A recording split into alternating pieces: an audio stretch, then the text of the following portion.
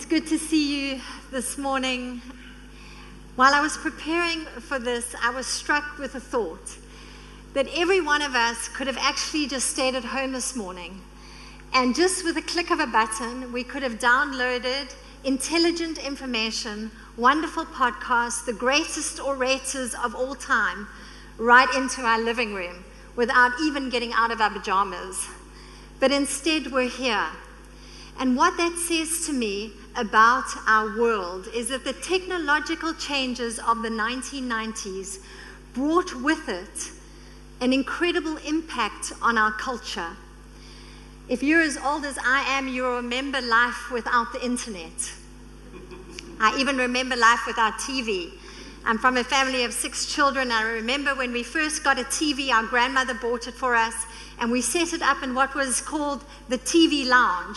And we sat on TV couches and we watched the test pattern, just waiting for something to happen.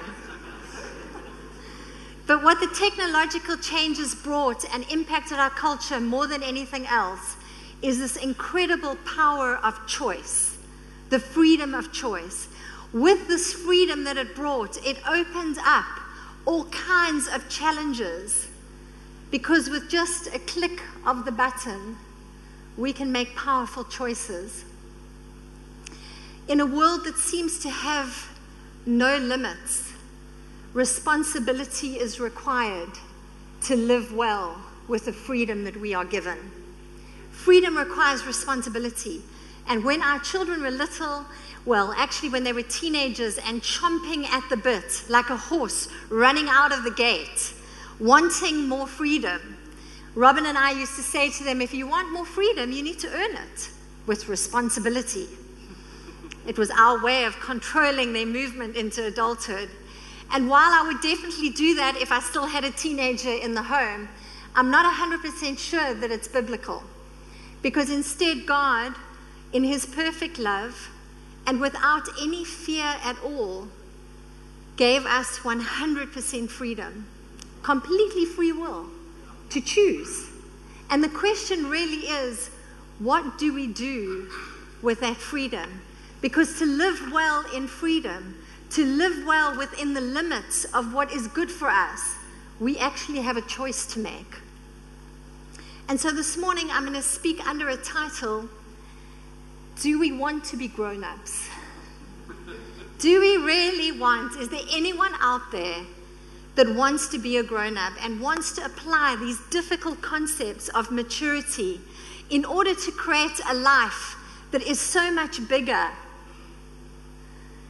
than what we actually expect? The life that comes when we make healthy choices, when we limit ourselves and live in the life that God actually has planned for us, because it is indeed a beautiful life. And so I'm going to speak about 4 things this morning. The first one is going to be unity, because adults know how to go after unity. The second one is going to be honesty, this incredible conflict sometimes that we feel that, to be honest, we might not be unified. And then the third one is going to be purity, which was difficult for me to prepare. I way prefer speaking about things like grace than impurity. But to leave it out would not be good theology. And then the last one is, because we mess up so much and sometimes we get all 3 of those wrong, I'm going to speak about the power of forgiveness and what that looks like. When our children were young and short, we had a wall in our house that we used to measure their growth on. They would come to us and ask Robin and I to mark the wall. Have any of you had that in your home? And then they would look at that mark and they wanted to see whether they had journeyed into adulthood. And if they came too often or were too overeager, if they came that same day, we couldn't really see that they had grown. But if they gave it some good time and used healthy time, ate a lot of the right food, the right nutrients, got some exercise, perhaps some sleep, then we would make a mark on the wall and we would see that they had grown. And what stood out to me about this phase, which I'm going to use some of those concepts and apply today, is that there was this incredible innate thing in them, a desire for growth.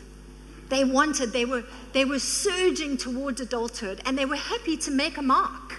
They wanted to see what that looked like.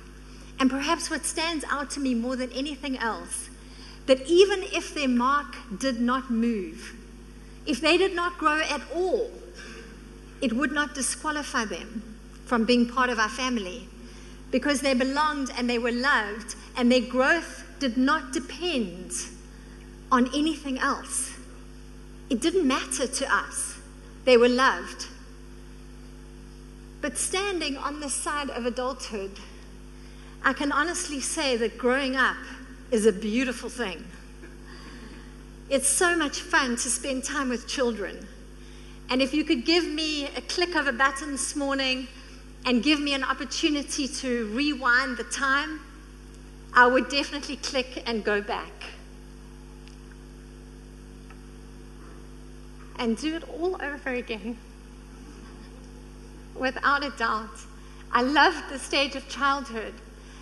But to be on this stage of adulthood, to see the maturity and how they have grown, and sit in our living room with a rent-paying 25-year-old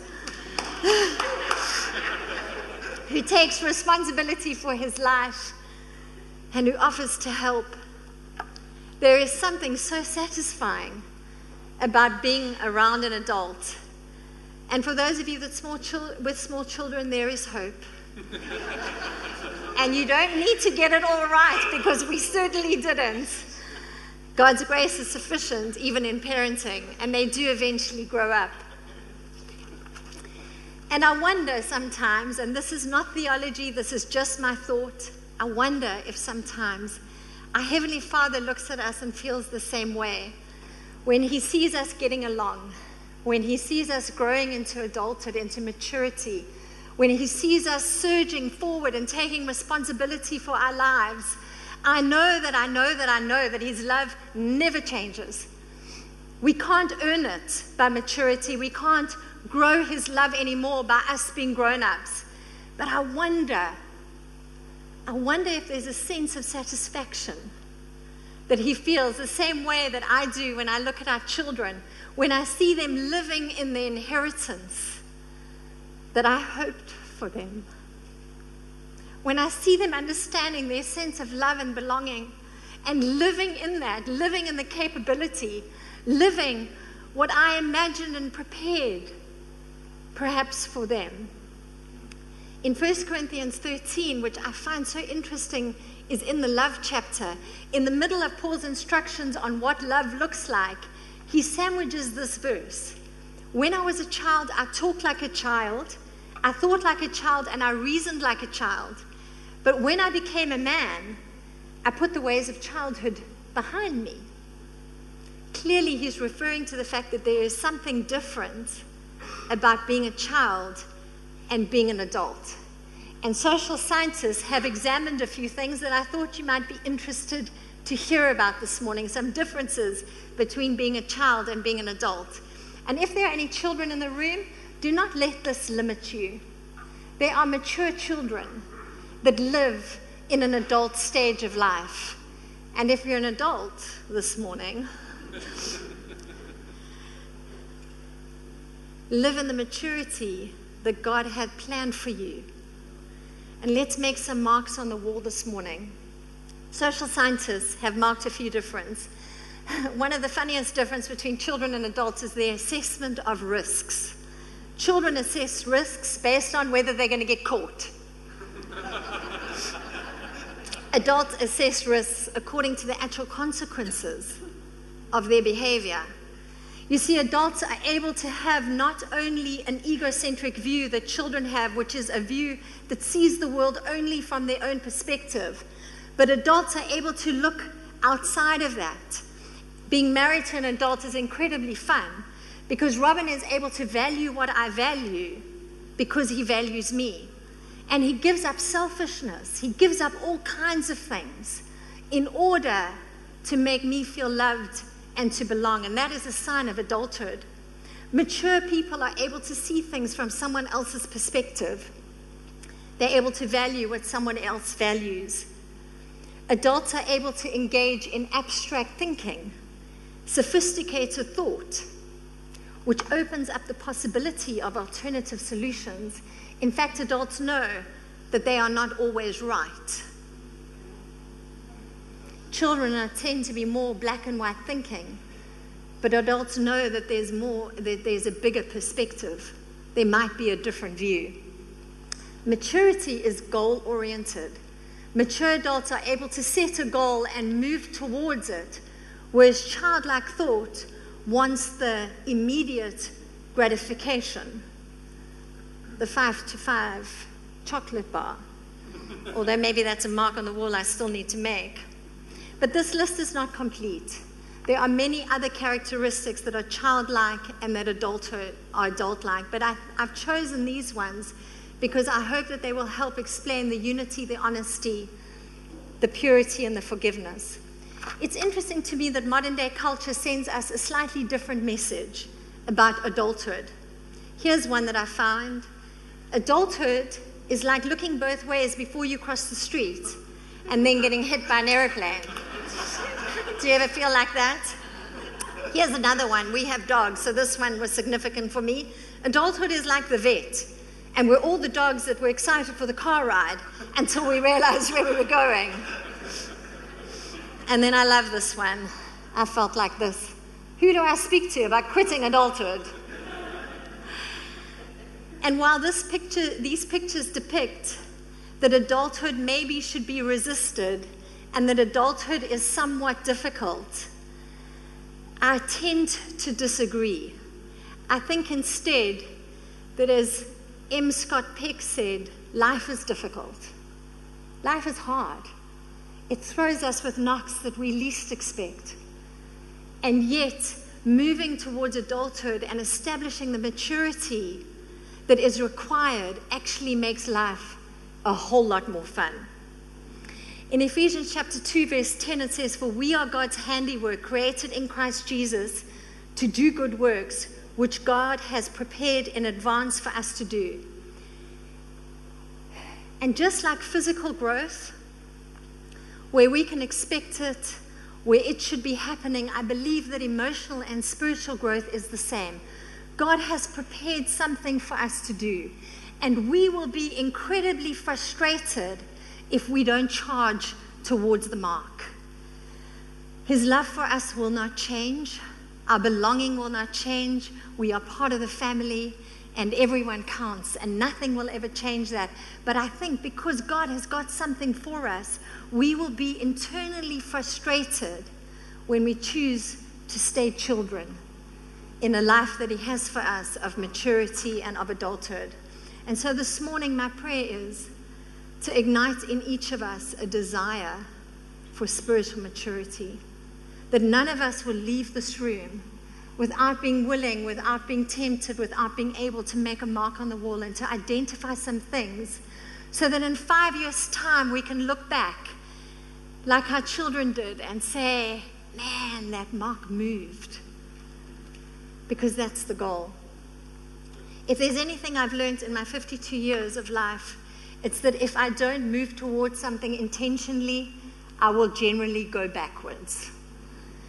I'm like a house without renovations, a garden that is uncultivated, a body uncared for. When I get squeezed, if I haven't worked towards something, what is in me that comes out is not pleasant.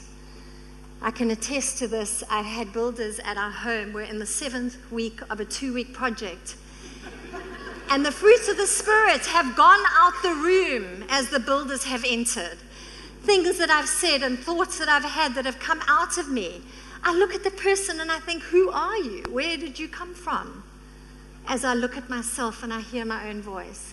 And so I've been forced to make some marks this week to make sure that I'm moving to something, to edit some things and to work on some heart issues that need to change, even when we have builders.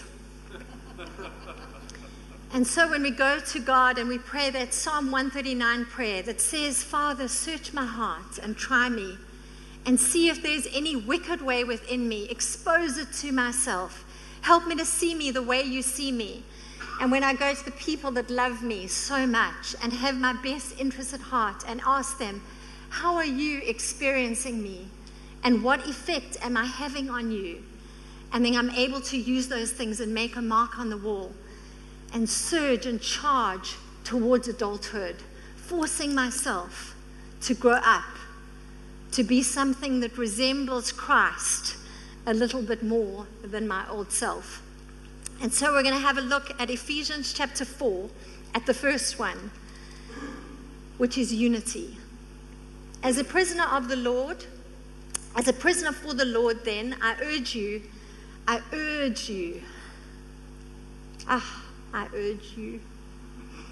live a life worthy of the calling you have received.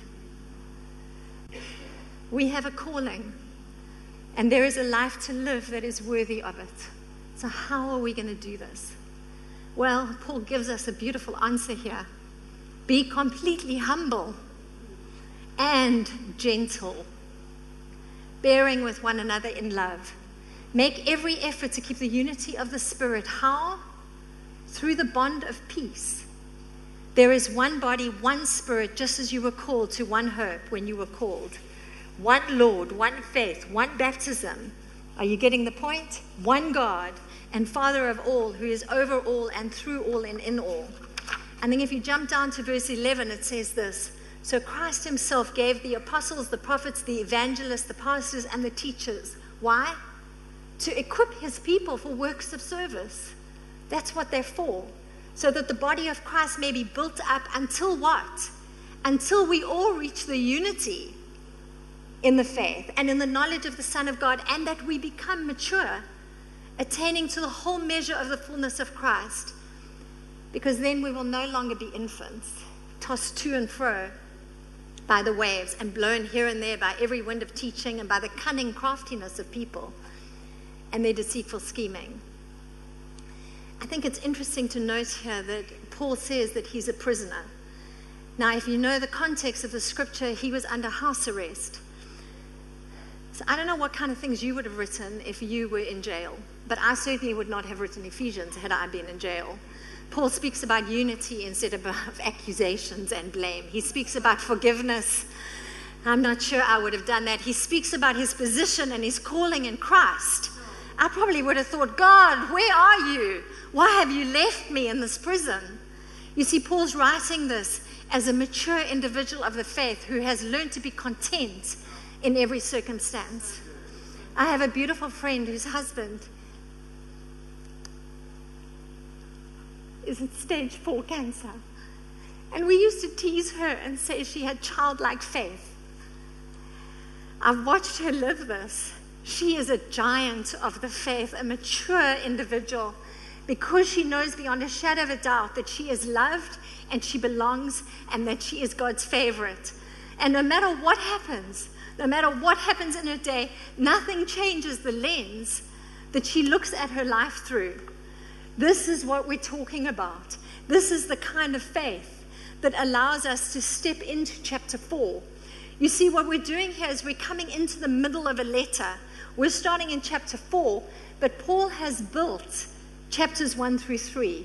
He has told them how they belong, how they are loved, what their spiritual blessing is. And then he says, now think about this. You see, when we come into chapter 4 here, it's like if we don't have chapters 1 through 3, it's as if I'm asking my toddler to unload the finest china from the dishwasher. It's not going to be a pretty picture. And there is a time for childhood, and there's a time for sitting, and there's a time to understand our belonging. And then there is a time for the meat and to do something and to prepare ourselves for works of service. And so we come in here at the works of service part. We come in here and we say, if we were going to be a family, if we were going to be mature individuals in the family, what does that look like? And the first thing that it looks like is unity. And notice that unity is from the bond of peace. It is not from the bond of agreement. If you've ever raised children, you'll know the bond of agreement is not something you can go after.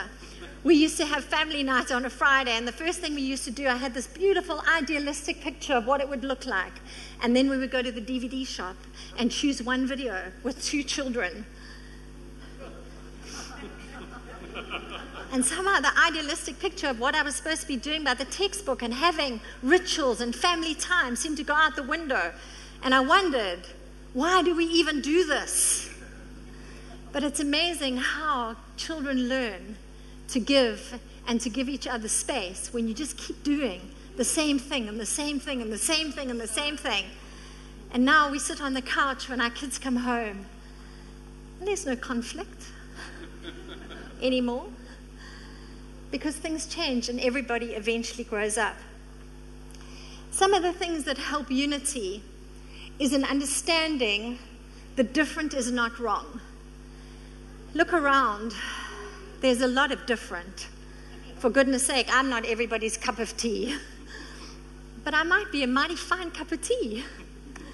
And if you look around and you will see different. And if your view is my view and I expect yours to be mine, if I expect you to parent the way I've parented, we're not going to have unity. There are homeschool people here, there are government school people, there are private school people. There can still be unity, right? We can be different. And when we see the strength in each other and we call out the goal and we look for the green and we see the advantages of being different, we will move towards unity. The other thing that really helps unity is understanding where I end and you begin. I don't know if you've noticed, but there's something that's keeping me in this morning, which is called my skin. And inside my skin is where I end. This is me. And there are three things that I know that I'm responsible for. I'm responsible for my own feelings, I'm responsible for my own behavior, and I'm responsible for my own attitudes. Because a gift of the Spirit is self-control, not husband control. And a gift of the Spirit is self-control, not pastor control. And a gift of the Spirit is self-control, not child control.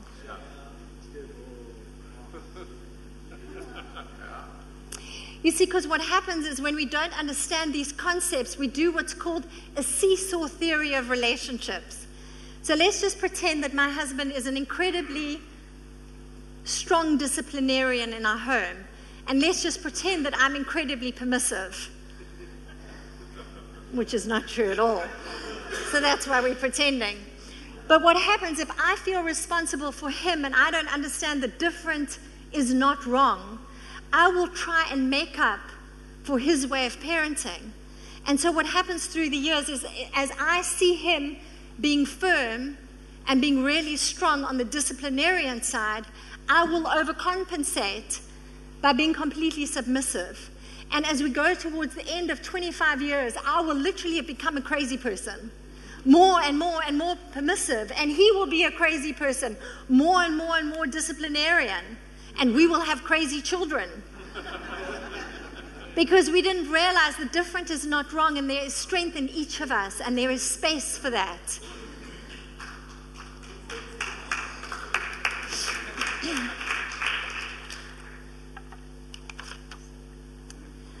You see, on a good day, I'm in charge of me, and this relates to raising children as well, moms and dads.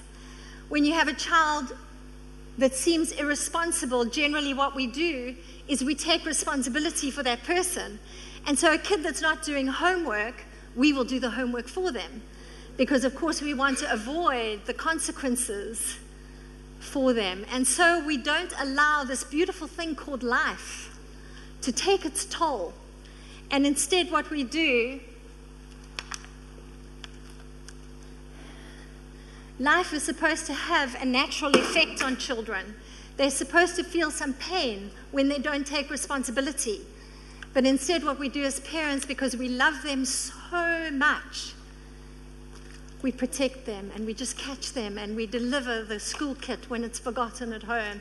And we teach them everything. And late at night, at 1 o'clock in the morning, when they've forgotten to do a project, we go in and we do it for them. And what do? We remove life's consequences. Why? Because what happens in the theory of relationships, that as we do that, if I don't understand where I end and other people begin, and I take responsibility for their behavior, I create an irresponsible child. We do this with spouses, We do this with friends. We do this at work. We do this all over. Understanding where we end and others begin is a very important part of unity. 15 years ago, I damaged a relationship, not understanding where I ended and somebody else began. A very close friend of mine started making choices for their lives. I disagreed. It was against my theology. And so I went into the situation armed with a moral high ground and with more opinion than love. And I proceeded to tell them the truth about themselves. As you can imagine, that confrontation was not very successful. And it took about 3 years to repair the damage. Because when we go in with opinion instead of love, we destroy unity. Because we forget that I'm responsible for me and they're responsible for themselves. And the only job I have is to love people well. That's my job. That needs to be my attitude. That needs to be my responsibility. And that needs to be my behavior towards you. A little while ago, I was in a similar situation. And God gave me a second chance. And after crying for a week about the picture that I had of where somebody's life would take them, I was running one day and at the road in Glen Ashley. For those of you that haven't heard me speak before, I hear God when I run. I know it's weird, but that's the way it is. And I prayed and I prayed and I said, God, help me to see this the way you see it. I want to do it differently, but I still have strong views. And I heard this quiet, still voice. Do you want to be known by your love or by your opinion? Your job is to love. And that really has got to be the goal. Because when I act in love, I find that there is so much more unity around me. But sometimes unity comes into conflict with this thing called honesty.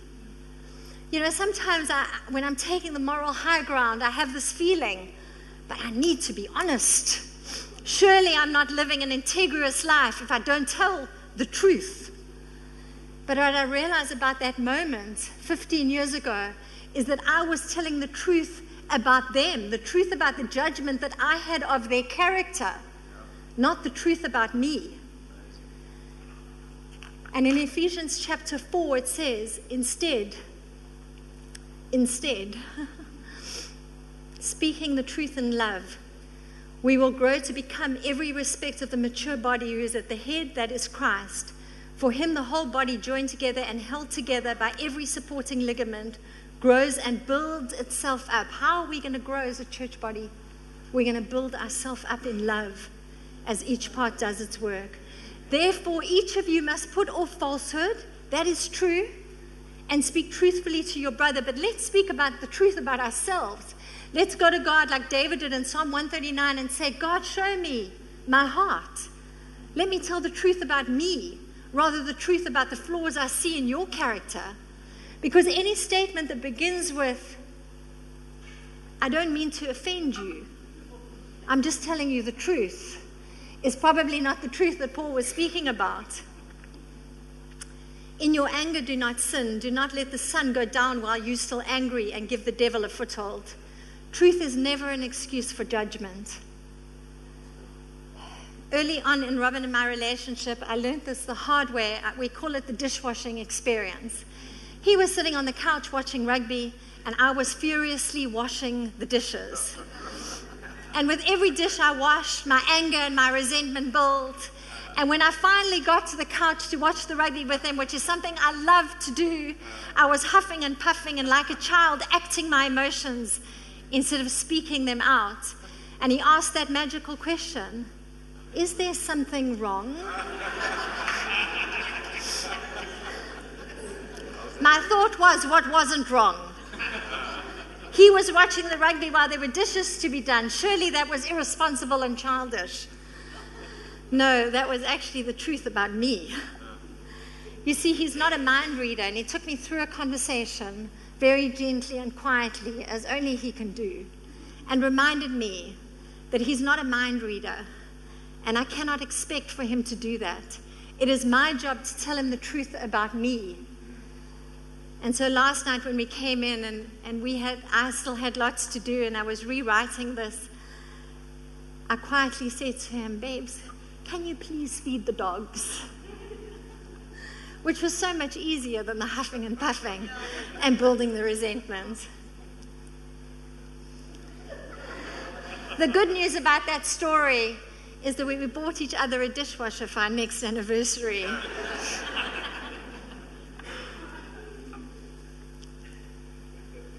Learning to tell the truth about ourselves leads me to the next point, and that is the point that adults are able to live in purity. I didn't want to do this piece, this little section. This was my most difficult one. I like to speak about grace, belonging, and love. But I was going through it. I had the sense that the reason we talk about grace and unconditional love is because of the problem with sin and impurity. The reason grace exists is because we struggle with some things. And so I've included it because I think to leave it out would be bad theology. And so in verse 17 it says, I tell you this and insist on it in the Lord, that you must no longer live as the Gentiles do in the futility of their thinking. They are darkened in their understanding and separated from the life of God because of the ignorance that is in them due to the hardening of their hearts. Having lost all sensitivity, they have given themselves over to sensuality so as to indulge in every form of impurity, and they are full of greed. Can you see why I wanted to leave it out? But that, however, here's the good news, is not the way of life that you've learned, that you heard about Christ and were taught in him in accordance with the truth that is in Christ Jesus, because you were taught to put off your old self, the former way of life, which is being corrupted by deceitful desires, and to be made new in the attitudes of your mind, and to put on the new self, created to be God, like God, in true righteousness and holiness. You see, adults know that it's not about the possibility of getting caught. Impurity and purity is about knowing the consequences of what we do. And adults are able to set forward a goal and work towards it and give up the short-term gratification for the long-term satisfaction. Grown-ups do not say, if he or she does not know about it, anything about it, it will not hurt anyone. Grown-ups are able to live without secrets. Grown-ups are able to evaluate their own motives and their own heart intents when no one's watching. And grown-ups are able to tell themselves the truth.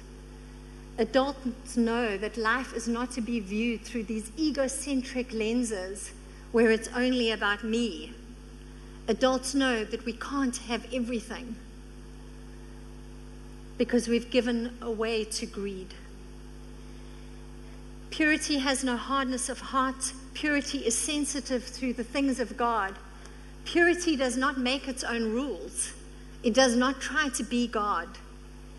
Purity instead desires the things of God and His holiness. Purity does not limit our lives. It does not limit our fun. Purity expands your life into a beautiful place.